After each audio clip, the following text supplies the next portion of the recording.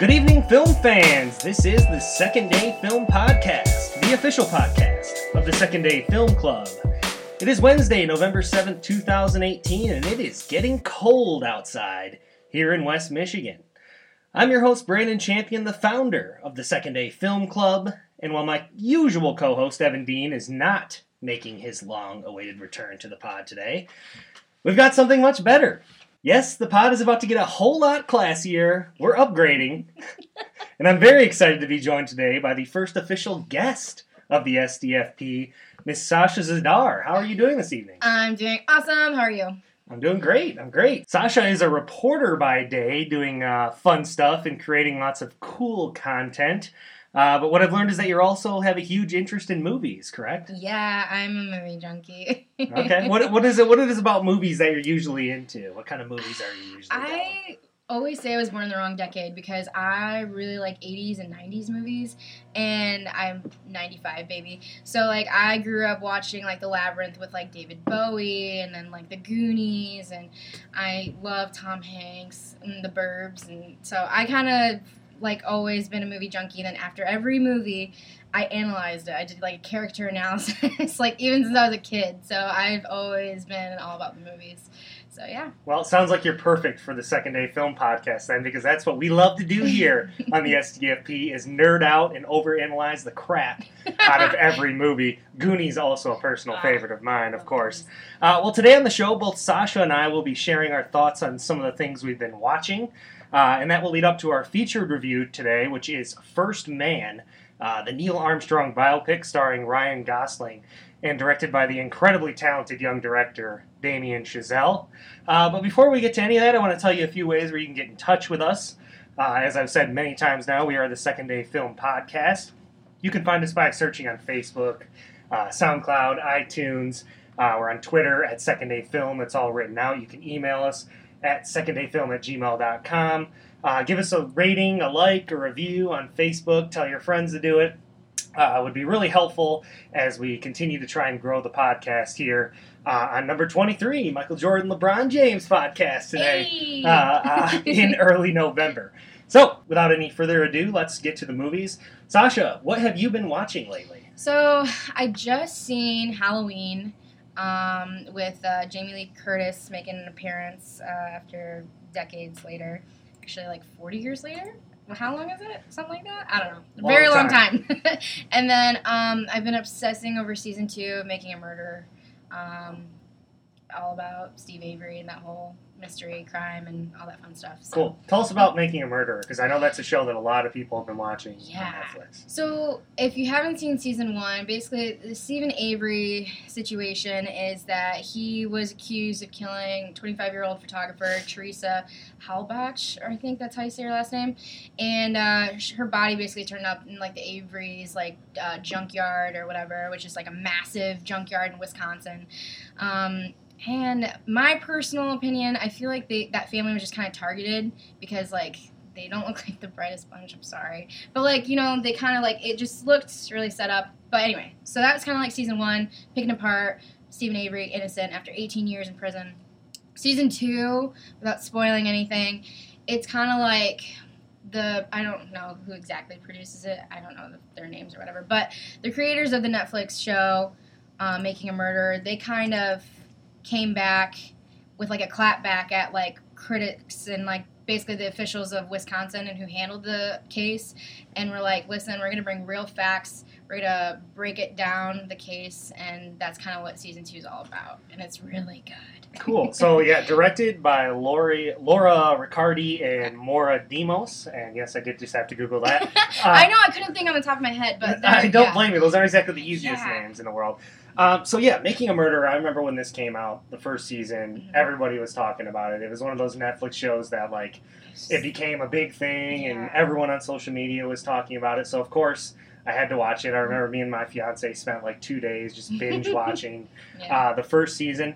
I liked it quite a bit. I'm glad you mentioned the junkyard because I feel like some of the most effective and powerful shots within that show are sort of some of the helicopter shots of the junkyard that sort of like give you a sense of like that something could really go down here. It's obviously really debated whose side you fall on. You know, with I would say the directors definitely take the side of the Averys. To a certain extent. I liked the first season. The story is definitely fascinating and the whole debate. I thought it dragged a little bit with the courtroom scenes, you know, because it's literally just like an entire trial uncut. No, literally, and that's kind of like the argument in second season. It's kind of like the Wisconsin officials. They kind of, this doesn't really ruin anything, but they kind of recap it, and they're just like, it's just like a clips of all these officials saying they didn't get all the facts. It's very one-sided, which I kind of agree because it's like it does feel kind of very one-sided and they do take a side. But I feel like they kind of like showed unbiased in season 2 and they're really like picking it apart. Yeah, well, that was my biggest question when I saw that they were coming out with a second series was it seemed like they kind of covered it in the first one. So I was actually surprised to see that they came in, and it was also filmed over the course of like 10 years, the first series. So all of a sudden here, just like 2 years later, they're coming out with a whole new 10 episodes. How do they fill all the time? I know, because that's what I was saying. I was like, what more could they possibly talk about? Because I feel like they were just beating a dead horse towards the end. Because it's like, you're running out of content. Like, it's just, you're reiterating the entire situation. We get it. You think he's innocent, but like, and then his nephew, Brendan, I don't know, Brendan Dassey. He just wants to get home in time for WrestleMania. But like seriously, like he's like a whole nother breed. I just think he's kind of like maybe like high or not high. He might be. He might be high.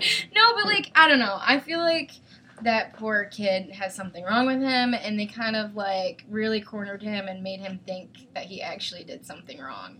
I don't know, but that's how they portray it. So it's like the power of media. How do you actually, make a logical, like, decision besides, like, looking up all the facts? I don't know. Well, yeah, I mean, I make fun of him about the WrestleMania comment, but that actually is, like, one like of the desire. scenes. Yeah, well, yeah, but, I mean, like, in the first one, it does sort of, like, this kid is being charged with murder, and he doesn't understand that he's not going home. No. He thinks he's going to get home in time for WrestleMania, and he's not. No. I mean, it's kind of, you make fun of him, but it really is sad, and it really plays into the whole idea of the first season, at least, is it's making a murder. Are they just targeting this family because they're poor and uneducated? Yeah. Or did they actually do something? Yeah. Obviously, only a few people know the real answer to that. I mean, that's the other thing. Could they be playing stupid or blah, blah, blah? Like, but the evidence is what really got me, because, like, it was, I think now, it was the blood. It was like his blood was in the car. Season 2, without spoiling anything, they basically get some real experts coming in, and they, like, basically, like, they break down the case, but they're going back through with, like, the officials and, like, the basically everybody that was against Stephen Avery, and, like, he didn't really have a good attorney representing him or anything like that.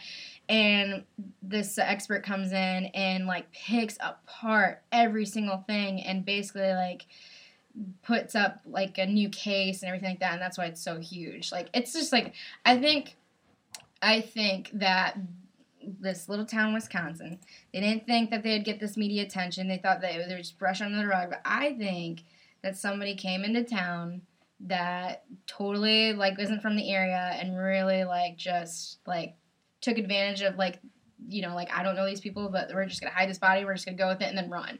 Like, I don't know. That makes sense. How does this, yeah, for sure. How does the second season compare to the first? Do you think it's better? I think it's better in the sense of they actually have, the story is completely different. It's not focusing on Teresa, which I think that they got a lot of backlash from friends and family of Teresa, because it's like, why are you, like, beating this, like, down? Like, we know, like, she died and everything like that. Like, we don't want to relive it. So, like, this one, they really take out a lot of Teresa. They don't really talk about her, and they talk about, like, the home life of Stephen, why Stephen didn't do it, and kind of, like, and then it's more just, like, they go in straight to the case. They literally the first episode, they just, like, reiterate the first season, and then they just go straight into just facts and straight facts. Nothing more than that. Nothing, like, just, like, guessing or anything. Like, they actually have proof. So, like, whereas the first season, it was just a lot of, like, oh, here's the story, and blah, blah, blah, this is what everybody thinks, and now they're coming back, like, hey, like, screw you, we're gonna bring, like, our A game, and we're gonna show you that we're, like, legit, and we're gonna, like, we're gonna figure this out if you can't. So I think that's why it's gonna be better and it's like hyped up. But awesome. I don't know. Well, Sorry, I got so into it. No, that's okay. That's what we like to do here. So yeah, that's Making a Murderer Part 2, just premiered on October 19th. So if you've watched the first season and you haven't had a chance to catch the second one, definitely something that Sasha is recommending. Yes. So movie I'm going to talk about was Rampage 2. No, it's Skyscraper, which is a movie starring Dwayne "The Rock" Johnson. It's directed by Rawson Marshall Thurder, who actually is a comedy director, Really? known for films like Dodgeball, We're the Millers, and Central Intelligence, also starring The Rock. This movie has Dwayne "The Rock" Johnson, Nev Campbell, Chin Han, Roland Miller, Noah Taylor, Pablo Schreiber, some other talented actors and actresses. The plot summary from IMDb on this one: a security expert must infiltrate a burning skyscraper 225 stories above ground when his family are trapped inside by criminals. So this is not a comedy film. It's an action film, actually, this director's first foray into the action genre. A couple things I liked about this movie.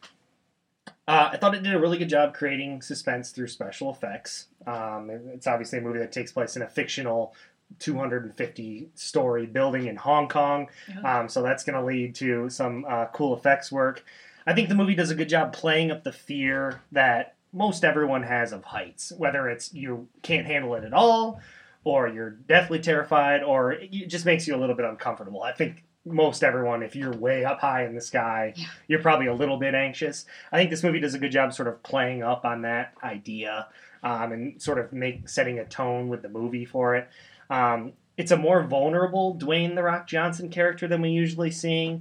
I think usually with him, he's usually this badass guy who's always got... I can't take him seriously. Yeah, I'll be honest. He's always got everything under control, Yeah. and he's so cool, and he's tough, and he knows what's going on. Ready. And this one, he's a little bit more vulnerable, and that's exemplified through the fact that he's actually an amputee.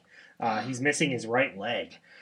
So I give credit to the film for making the main hero and star of the movie an amputee. Yeah, That's not really interesting. something I've seen in a mainstream Hollywood release before. I also like that Nev Campbell, who plays his wife, isn't completely worthless in this movie. She's not like a damsel in distress. They give her a background that she has some army training and whatnot. And while Dwayne "The Rock" Johnson is climbing buildings and running through the stuff, she's also with the kids and fighting bad guys and being active and making things happen. So they give her character something to do and actually showcase her skills throughout the film. I appreciated that. It's an entertaining movie, but it's actually not particularly a very good film. It's a blatant ripoff from movies like Die Hard or Towering Inferno. I think there's some lazy storytelling in this where the movie starts with these TV reporters sort of like explaining the logistics of the building and explaining its strengths and weaknesses, and that's going to come into play later in the movie. So it's like just super like cheesy kind of? It is a little bit. It's Okay. definitely got this sort of cheesy, campy feel to it, but I Yeah. just think it's lazy how they don't really invest into the actual plot for explaining how things work. It's just like, Yeah. let's put a bunch of talking heads on TV and explain things that way. So it's like Suicide Squad? Kind of, yeah.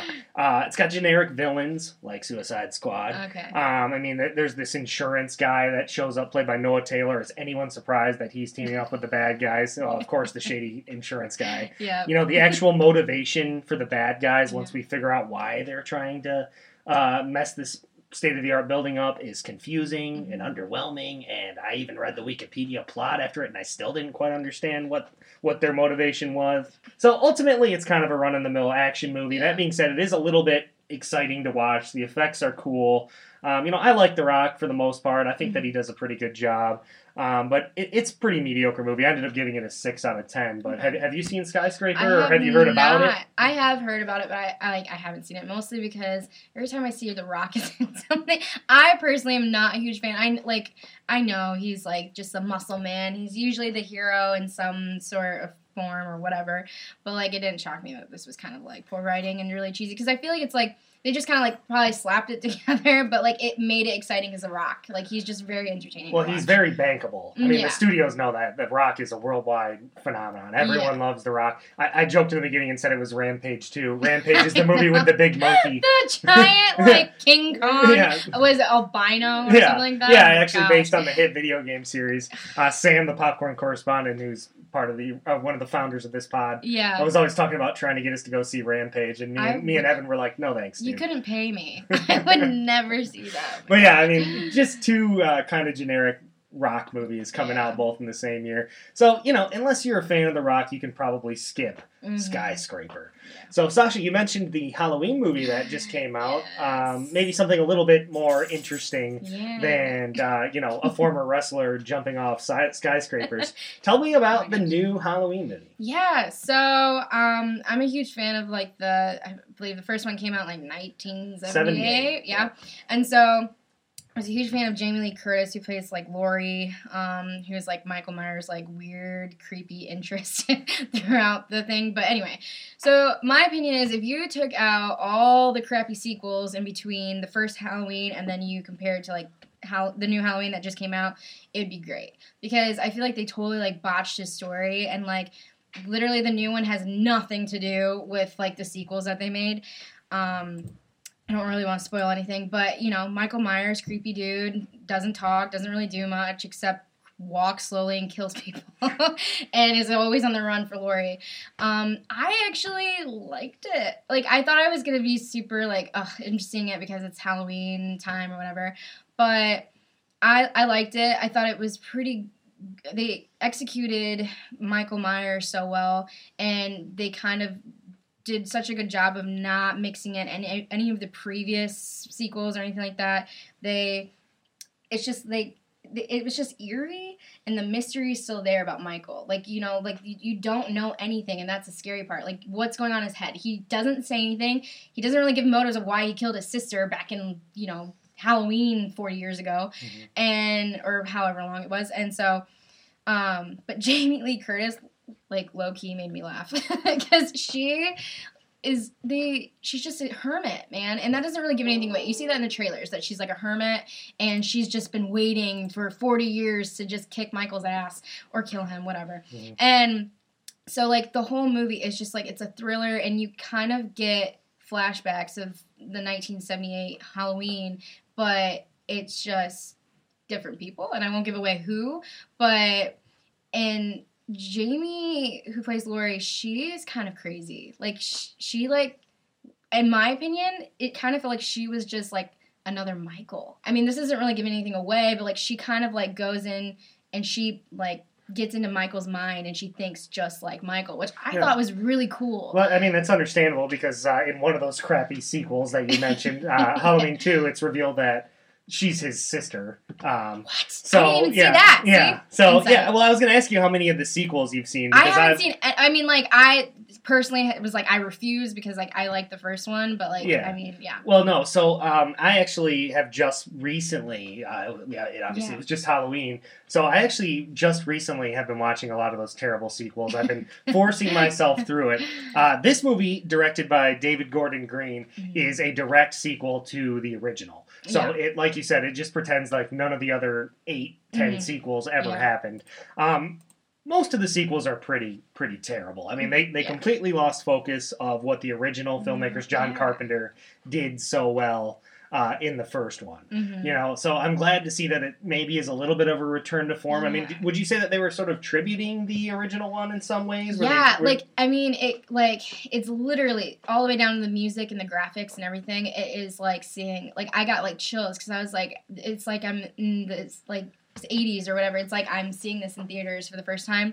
And, I mean, it's all the way pretty much just like the first Halloween. It's just, like, kind of replace things. The scenes, I will say, it's, like, way more gory. It's not like the first Halloween. It's a lot more clean. Like, you see everything after the fact, but, like, they show everything. Like, you know, so that, if you can't stomach it, you can't stomach it. But I thought it actually made it better because he does some weird crap. Like, Yeah. I mean, like, and it's just unexplainable. Like, and that's the great thing about it, and the suspense is still there. Just like him, just like slowly walking, and it's like the music. Yeah, the iconic music it's created by John Carpenter. I can't even do it. I'm sorry. Well, That's terrible. I'm glad. That was a good effort. It was a good effort. Well, I'm glad to hear that they're at least trying to make it maybe in this sort of vein of the original, because what the original John Carpenter movie in 1978 did so well, other than the iconic music, obviously, but it was just such a simple plot. Like you keep saying with Michael Myers, we don't know his motivations. We don't know why he's so insane. He has this weird sort of sexual tension with women that he wants to kill them. But and part of the reason the sequels were terrible is because they tried to explain it. Yeah, and we've said many times on this podcast, not us obviously, but on this show, that sometimes less is more. The unexplained is generally more creepy than when you actually try and explain things. And the other thing I really liked about the original was the camera work. It always felt like someone was following Laurie around. There's like shots around corners and through trees. That's kind of like this one. And there's steady cam shots and shots from far away. And it just did a really good job sort of conveying and creating an atmosphere that someone was like always watching and lurking in the shadows. And it sounds like that's maybe what this movie did too. And I'm pretty good at like guessing the ending of movies. I just kind of like right off the bat, I'm like, okay, I know what's going to happen. I'm just not going to ruin it for everybody. I just already know. I was like stumped, man. I thought I had it figured out, and then it's just like boom, like no freaking way. Not giving anything away, but because I mean it's so simple, but it's just like okay, like this is what's gonna happen, A, B, and C, like because I don't know. I don't want to say anything. It's so hard to talk about without spoiling it, but I don't because it's actually good. I highly recommend going to see it, but I think that was the great thing about it. It was still so simple. The camera shots are all the same. Like, I mean, it doesn't really give anything, but like, Michael's off in the distance. There's people, like, doing things, and, and it's just, like, the music starting. You're like, he's going to kill somebody. like, or how, whatever. Or maybe he doesn't kill anybody, and he's just freaking weird, and he's just hiding in the shadows. I'm going to put you on the spot. What would you give it out of 10? Okay. Because that's what we like to do here on this podcast. Yeah. I should have given you a heads up on that. No, that's fine. I would give it an 8 out of 10. Oh. And the only reason why is because some things made me laugh because they were so ridiculous. Like, it was just like, oh my gosh. Like, that's just, like, it's just cheesy in some scenes, but, like, overall, like, the ending, I was like, wow. Like, that was good. Like, cool. So, yeah. Well, it sounds like I've heard other people say that it's the best sequel since the original. Yeah, I agree. Nice to see that, after all these years, like 40 years, that we can finally get a Halloween sequel that is at least made in the spirit of the original. Yeah. So that's Halloween. Jamie Lee Curtis reprising the role that made her famous. So go check that out, according to Sasha here. The second movie I want to talk about is a movie called Mid-90s. This was just released a couple weeks ago. It is written and directed by Jonah Hill in his directorial debut. Yes, that Jonah Hill, the Jonah Hill from Superbad. This is an A24 film. You'll know many movies like from indie films. Yeah, it's sort of like an indie art house film for sure. It's a small story. This movie stars Sunny Suljic as the main character, the 13-year-old. Lucas Hedges, who was nominated a couple years ago for Manchester by the Sea, and Catherine Waterston are also in this movie. The plot summary on IMDb. Mid-90s follows Stevie, a 13-year-old in 1990s-era Los Angeles, who spends his summer navigating between his troubled home life and a group of new friends that he meets at a Motor Avenue skate shop. So, you can tell by that plot summary that this is sort of a personal, small story that really goes for a realistic tone that tries to capture the specifics of a specific time period. It's kind of like, 8th Grade or Lady Bird or Edge of 17, if you've ever seen any of those movies. Actually, we reviewed 8th Grade in an earlier episode, which was a movie about a preteen girl and sort of trying to capture her experiences. This is kind of like the male experience of that. It's definitely a companion piece. That movie was made by Bo Burnham in his directorial debut. Really? So it's sort of new young filmmakers that sort of have the same idea in mind. They want to capture the experiences of a specific age at a specific time and try and create an authentic film that people can really relate to. Yeah.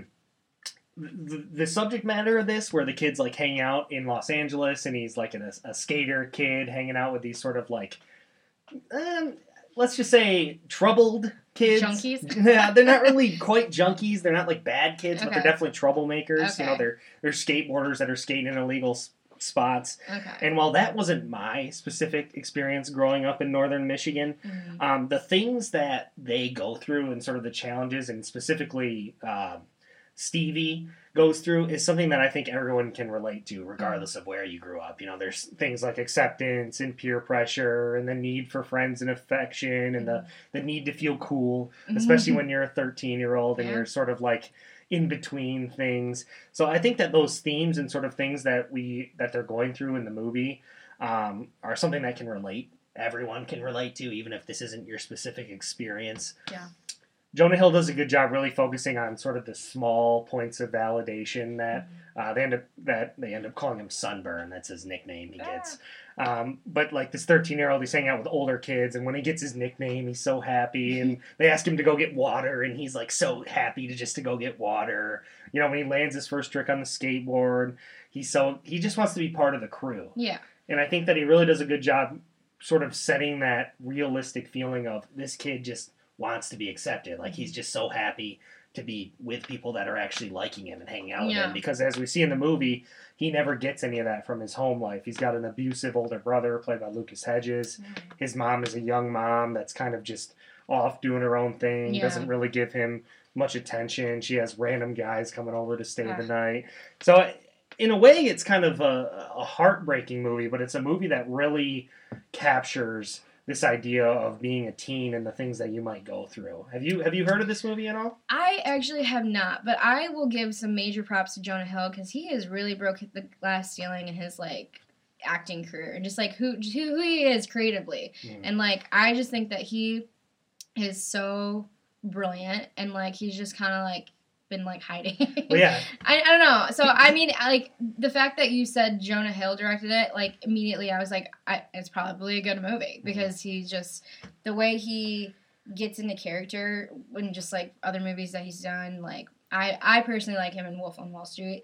I thought he did a great job in that movie. Yeah. But he's come a long way from the booze obsessed teenager with period blood on his pants. Penises everywhere. Yeah. But yeah, no, that's what I'm saying. And just like, and Bo Burnham, what the heck? Like, that's crazy. But anyway. Yeah, Bo Burnham in 8th grade, Yeah, so, yeah, no, Have you heard of this movie, though? No, I haven't. Okay, I'm, like, surprised. Well, yeah, I mean, I love, you know, it's called mid-90s, and it takes place in the mid-90s, you know, which you just said you were born in 1995, yeah, so maybe you were a little younger than, you know, this movie, because you had just been 5 years old, but it does a good job using, like, the t-shirts that the kids are wearing, the music that they're listening to convey the time period that it actually is specifically, like, 1996.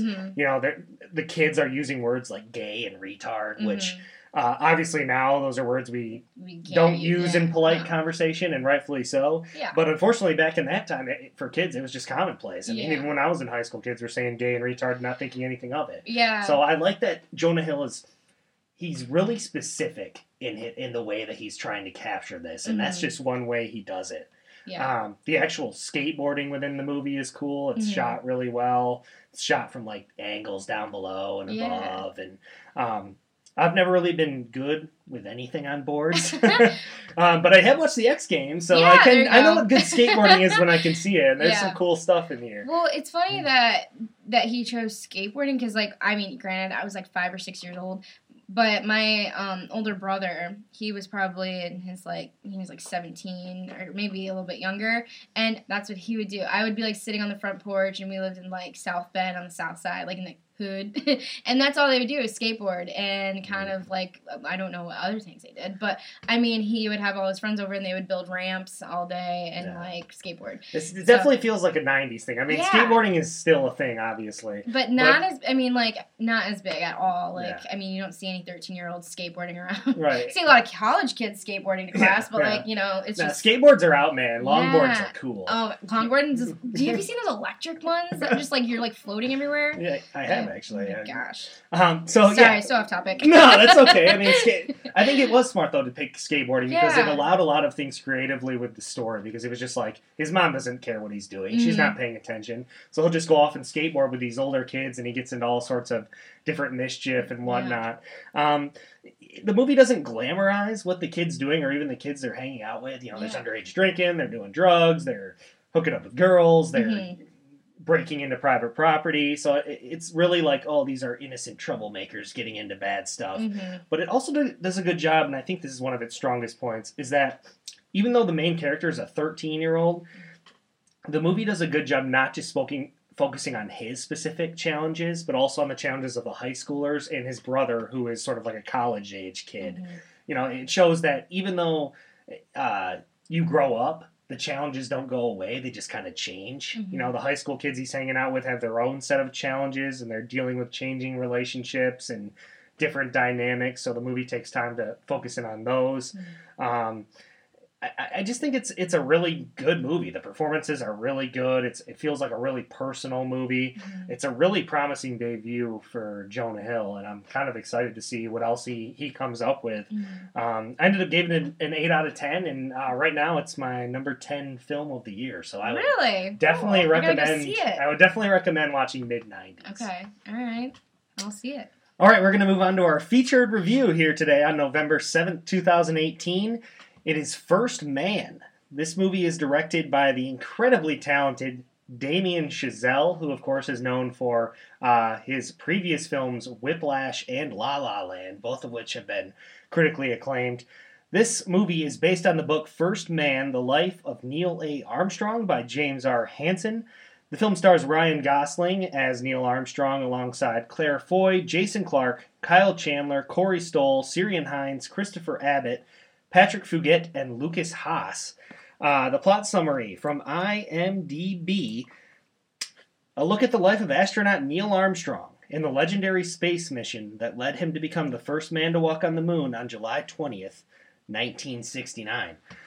So this is a movie, obviously, that draws inspiration from one of the biggest events in U.S. history. One that I've been pretty excited to see for a while, particularly because of the direction of Damien Chazelle, who has proven himself to be very talented. Sasha, what's the first thing that you need to talk about when this movie comes up? It wasn't anything that I was expecting. It's not your typical man landing on the moon Hollywood movie at all. Like, you are seeing a whole... You're diving into Neil Armstrong and who he is psychologically during the time he is training to be an astronaut, to be the first person on the moon. So, like, I just think it was so... I don't even know. Well, there's a clear effort made to humanize Neil Armstrong. Yeah. You know, and to make him a relatable human character.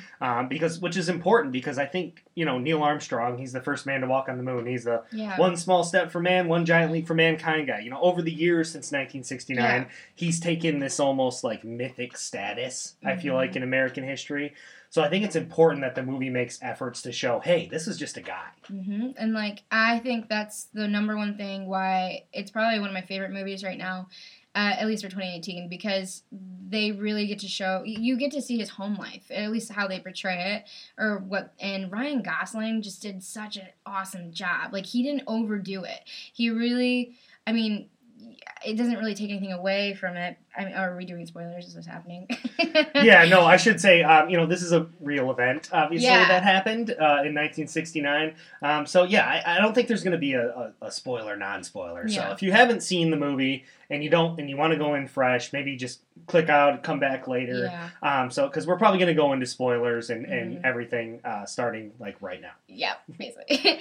But I think what made me emotionally get attached to Ryan Gosling playing Neil was the first thing that you learn about him, which is something I didn't even know about, and being like a millennial, I didn't know about Neil Armstrong, is that he lost his serial daughter, Karen, to a brain tumor. Yeah, cancer. So, so they immediately start off with that. Second scene of the movie. Yep, so I think they set you up for getting, you're getting the psychological, like, it's just tunnel vision of, like, Neil and, like, what he is feeling and what he's going through. He lost so much during that time, and what I also love is that you're not getting the hype of like of all these monumental things that are going on. Like you're seeing like all the negatives of that entire experience, the riots and the people being against them going, all the deaths, and then the biggest thing. Sorry, I'm like all over the place. But when he landed on the moon, when they finally did it, you didn't get the clip that you always get when these movies like the man landed on the moon. Everybody cheering in like the control center, like, oh, they did it, they made it. None of that. It was complete melancholy, eerie, Neil alone on the moon and what he was feeling. And the thing is, he didn't even talk. He was just flashbacks, and it was like you know that like he's like, I'm so freaking sad right now. I've lost so much just to get right here.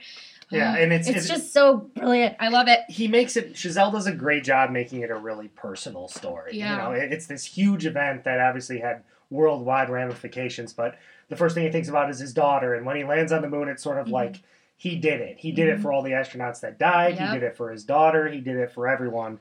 And, you know, I thought that was really remarkable. You know, throughout the whole movie, it's super consistent in developing his character and showing us that he's a family man first. He's reluctant to the spotlight. You know, he's short with the media. He dislikes the sort of hyperbole around the mission. You know, he's uncomfortable in the spotlight, and I think that's really important to establish because, like I said, Neil Armstrong is thought of as this hero.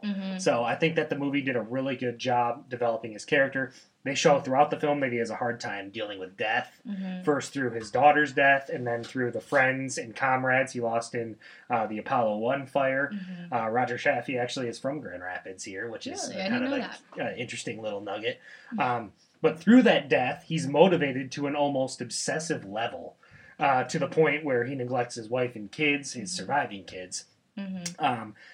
But I think that's because Chazelle's trying to show that he doesn't want the loss of life to be for nothing. You know, he directly relates landing on the moon to the memories of his daughter and his family.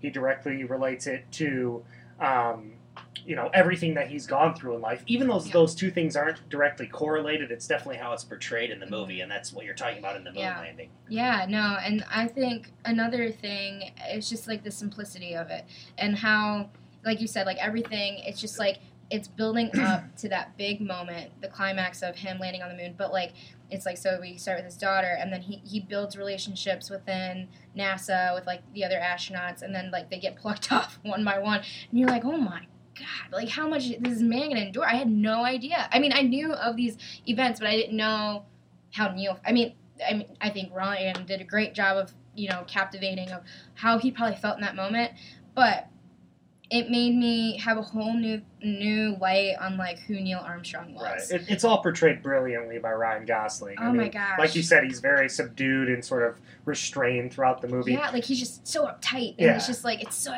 good. Like Chazelle's other characters, Ryan Gosling in La La Land, or even Miles Teller in Whiplash.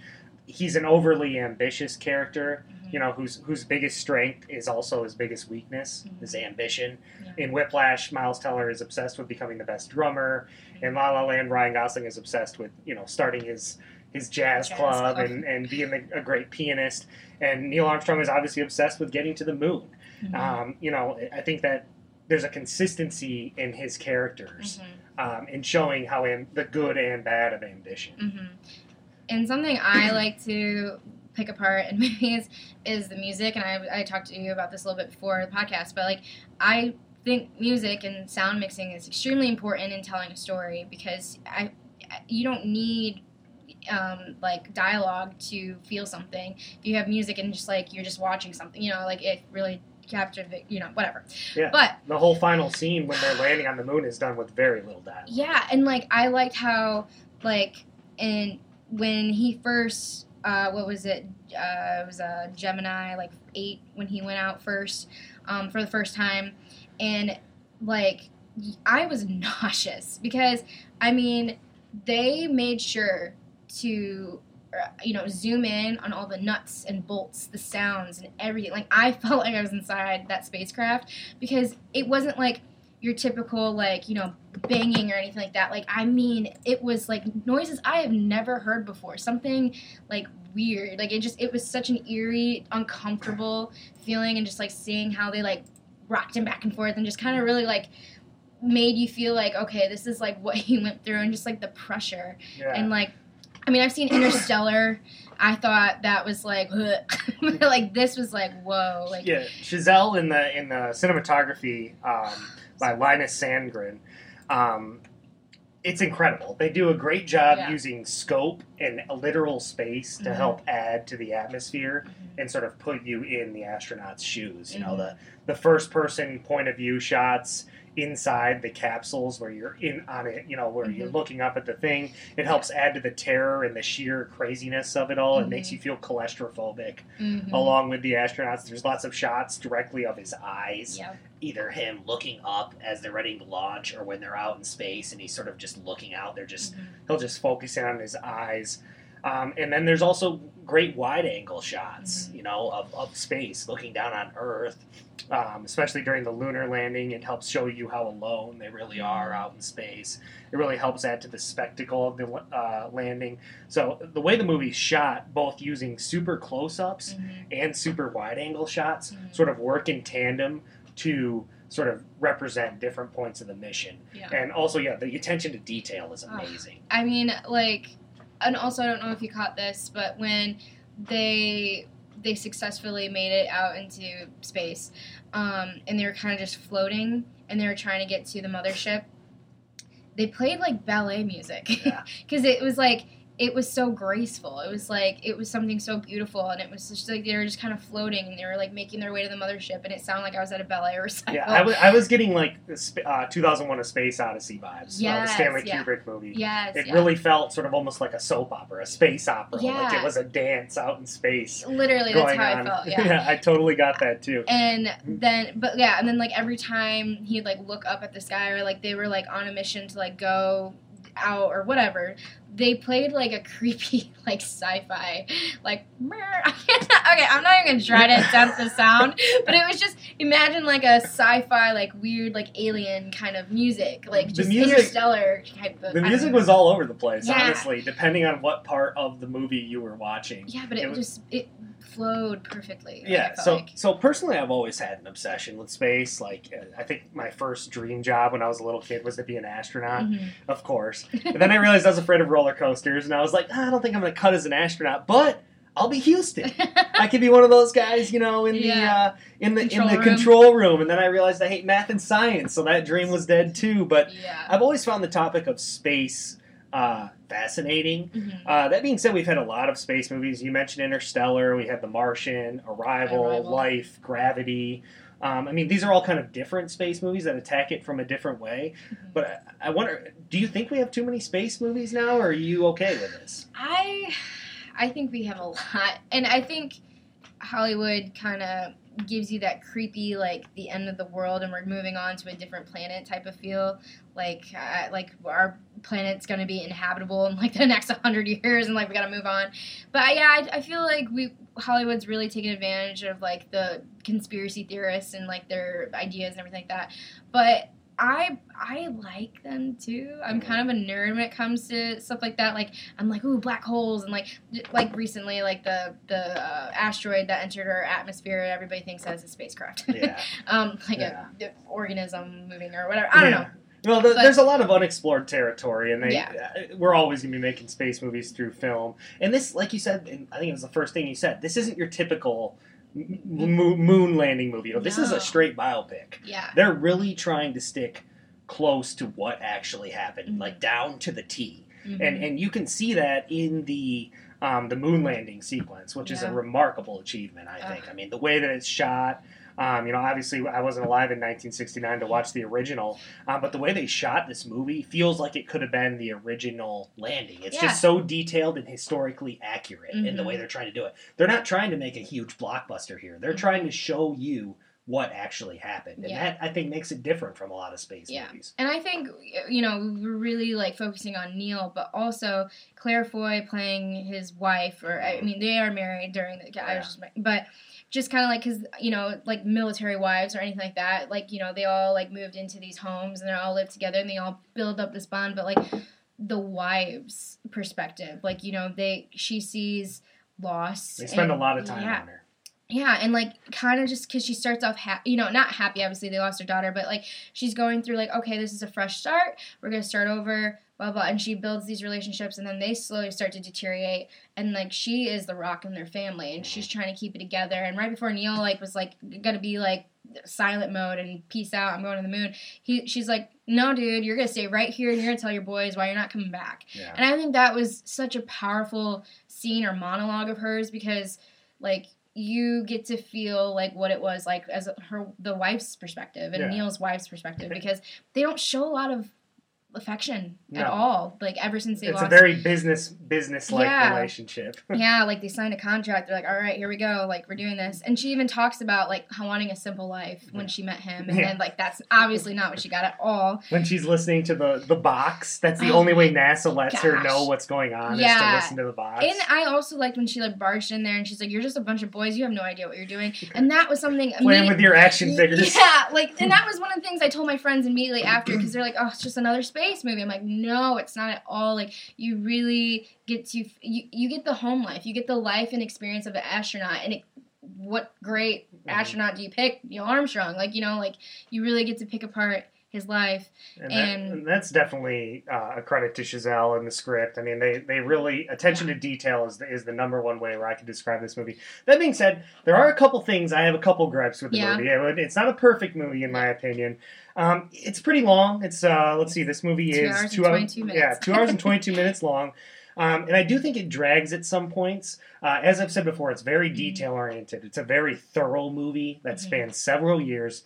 And Chazelle and the writers are clearly interested in telling a complete and detailed story of the lunar project and how we actually got to the moon. Not just that we were at the moon, but how we got there. And because they're going for such a realistic, true to science, if you will, portrayal, the film is naturally going to be a little bit longer.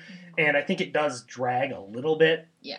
At times, I think it gets a little hard to follow if you're not familiar with what led up to the lunar landing, with all the Gemini and the stuff they're doing. Like, how does this all fit together? It might be a little bit overwhelming, so it might be good to have sort of like a basic understanding of the timeline. Although I will say the movie does a pretty good job trying to paint a picture of what actually happened. It's a really educational and interesting movie, but it can be a little overwhelming, I think. Like, when he goes to Washington, like, I mean, like, that was kind of like a tidbit that, like, just, like, he was there, and he didn't, like, he gets, like, one interaction with somebody at Washington when he's, like, representing NASA. But that was, like, something that I kind of, like, took away. I don't even know. I'm off topic. No, you're good. You're good. But, yeah. Is there anything else that you kind of didn't love, or? No, I totally agree. There were some parts where, like, where he was, like, studying, or, like, he was playing with his kids or stuff like that. Like, I mean, I think those were all, like, important scenes, but it was just kind of, like, I guess when he was training and when he was going through all that, it was just kind of silent, and you're just, like, viewing, like, you know, like, following him like a shadow, kind of. And it's like, okay, like, but for, like, moviegoers like us, like, it's like, okay, like, I get it, but, like, for people that aren't moviegoers, they're like, okay, this is boring. Yeah, I mean, it's not really a detriment to the movie to me, but anytime a movie gets over 2 hours, I always ask the question, why is it over 2 hours? Did we need all this? Did we need all this in here?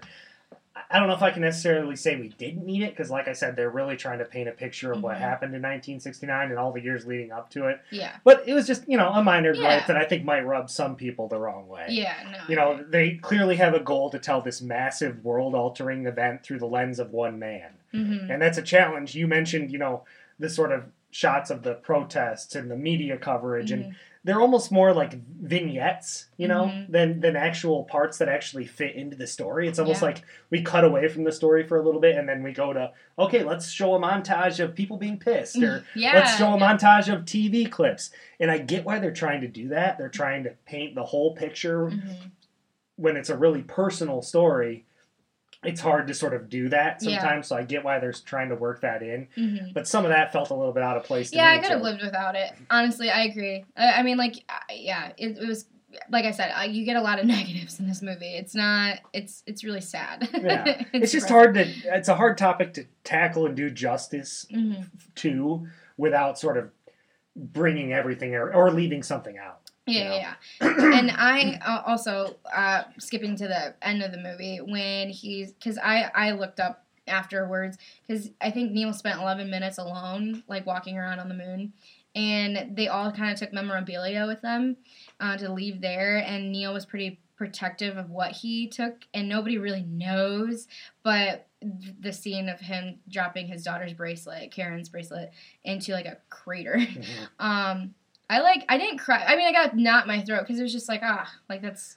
It was a great way to wrap the whole movie. Yeah. Because the movie started with her and it ended with her. Yeah, no, I thought that was pretty amazing. And then, like, when he came back, because he had to be quarantined, it was the first time I saw affection between him and his wife. Like, or Ryan and Claire kind of, like, like, they touch hands on, and like, there's affection there. Mm-hmm. Even though they can't be together, but, like, I felt like it was, like, closure for him. Sure. Like, he finally accomplished it. He can put everything to rest now and move on with his life. Cool. Was there anything else you wanted to add? I don't know. I mean, I agreed with everything that you said. I would say I'd give it like a 9 out of 10. Okay. Just because I liked how they explained it. And there's a lot of things I didn't know. So okay. Yeah. It's hard for me to give 9s. I don't give 10s. You should know that about me. Yeah, I know. I'm a film snob. I've actually only given, I'll just tell you, I've only given one film a 10 of all time. Really? And that's A Trip to the Moon from 1902. Really? By George Méliès, because that's widely considered the first film ever. Yeah. That actually had a story. So I'm like, well, it started all, I'll give it a 10. So, it's just a thing I do. I don't think there's a such thing as a perfect movie. So 9 is basically my 10. I gave this an 8 as well. Okay. Like I said, I think it's wonderfully acted. By both Claire Foy and Ryan Gosling, and also some wonderful supporting characters. Mm-hmm. Attention to detail really educates you on what was going on. So, particularly for people like us who weren't around, it's great to sort of get a glimpse into what it might have been like. Mm-hmm. Damien Chazelle continues to be one of the rising stars in Hollywood, and I'm really excited to see what else he comes up with. So, both of us would definitely recommend going to see First Man. So that's all we have for you today on the Second Day Film Podcast. One more time before we sign off, I want to remind you that you can like us on Facebook, SoundCloud, iTunes, Twitter. Just search the Second Day Film Podcast. Give us a rating, a like, a review, whatever. We just want to interact. Again, if you want to come on the Second Day Film Podcast, reach out to me. I'm always down to have guests. And Sasha, you did it. You're the first official guest. How was it? It was awesome. I loved it. Yeah. I love talking about movies. I'm a dork. Yeah, well, so am I. We like dorks here in the Second Day Film Club. I'd be remiss if I didn't tell you that we're going to need your application for the Second Day Film Club, or my fellow guys will give me crap. That's your top 5 favorite movies of all time and your top 5 favorite actors or actresses. That's all we need from you there. But nice. I really appreciate you coming on, bud. This always works better when there's someone to talk to rather than me. So we'll definitely have you on again sometime if you're interested. Yeah, of course. Thanks for having me. It was fun. Awesome. Well, again, that's all we have for today. Appreciate you listening, and we'll see you at the movies.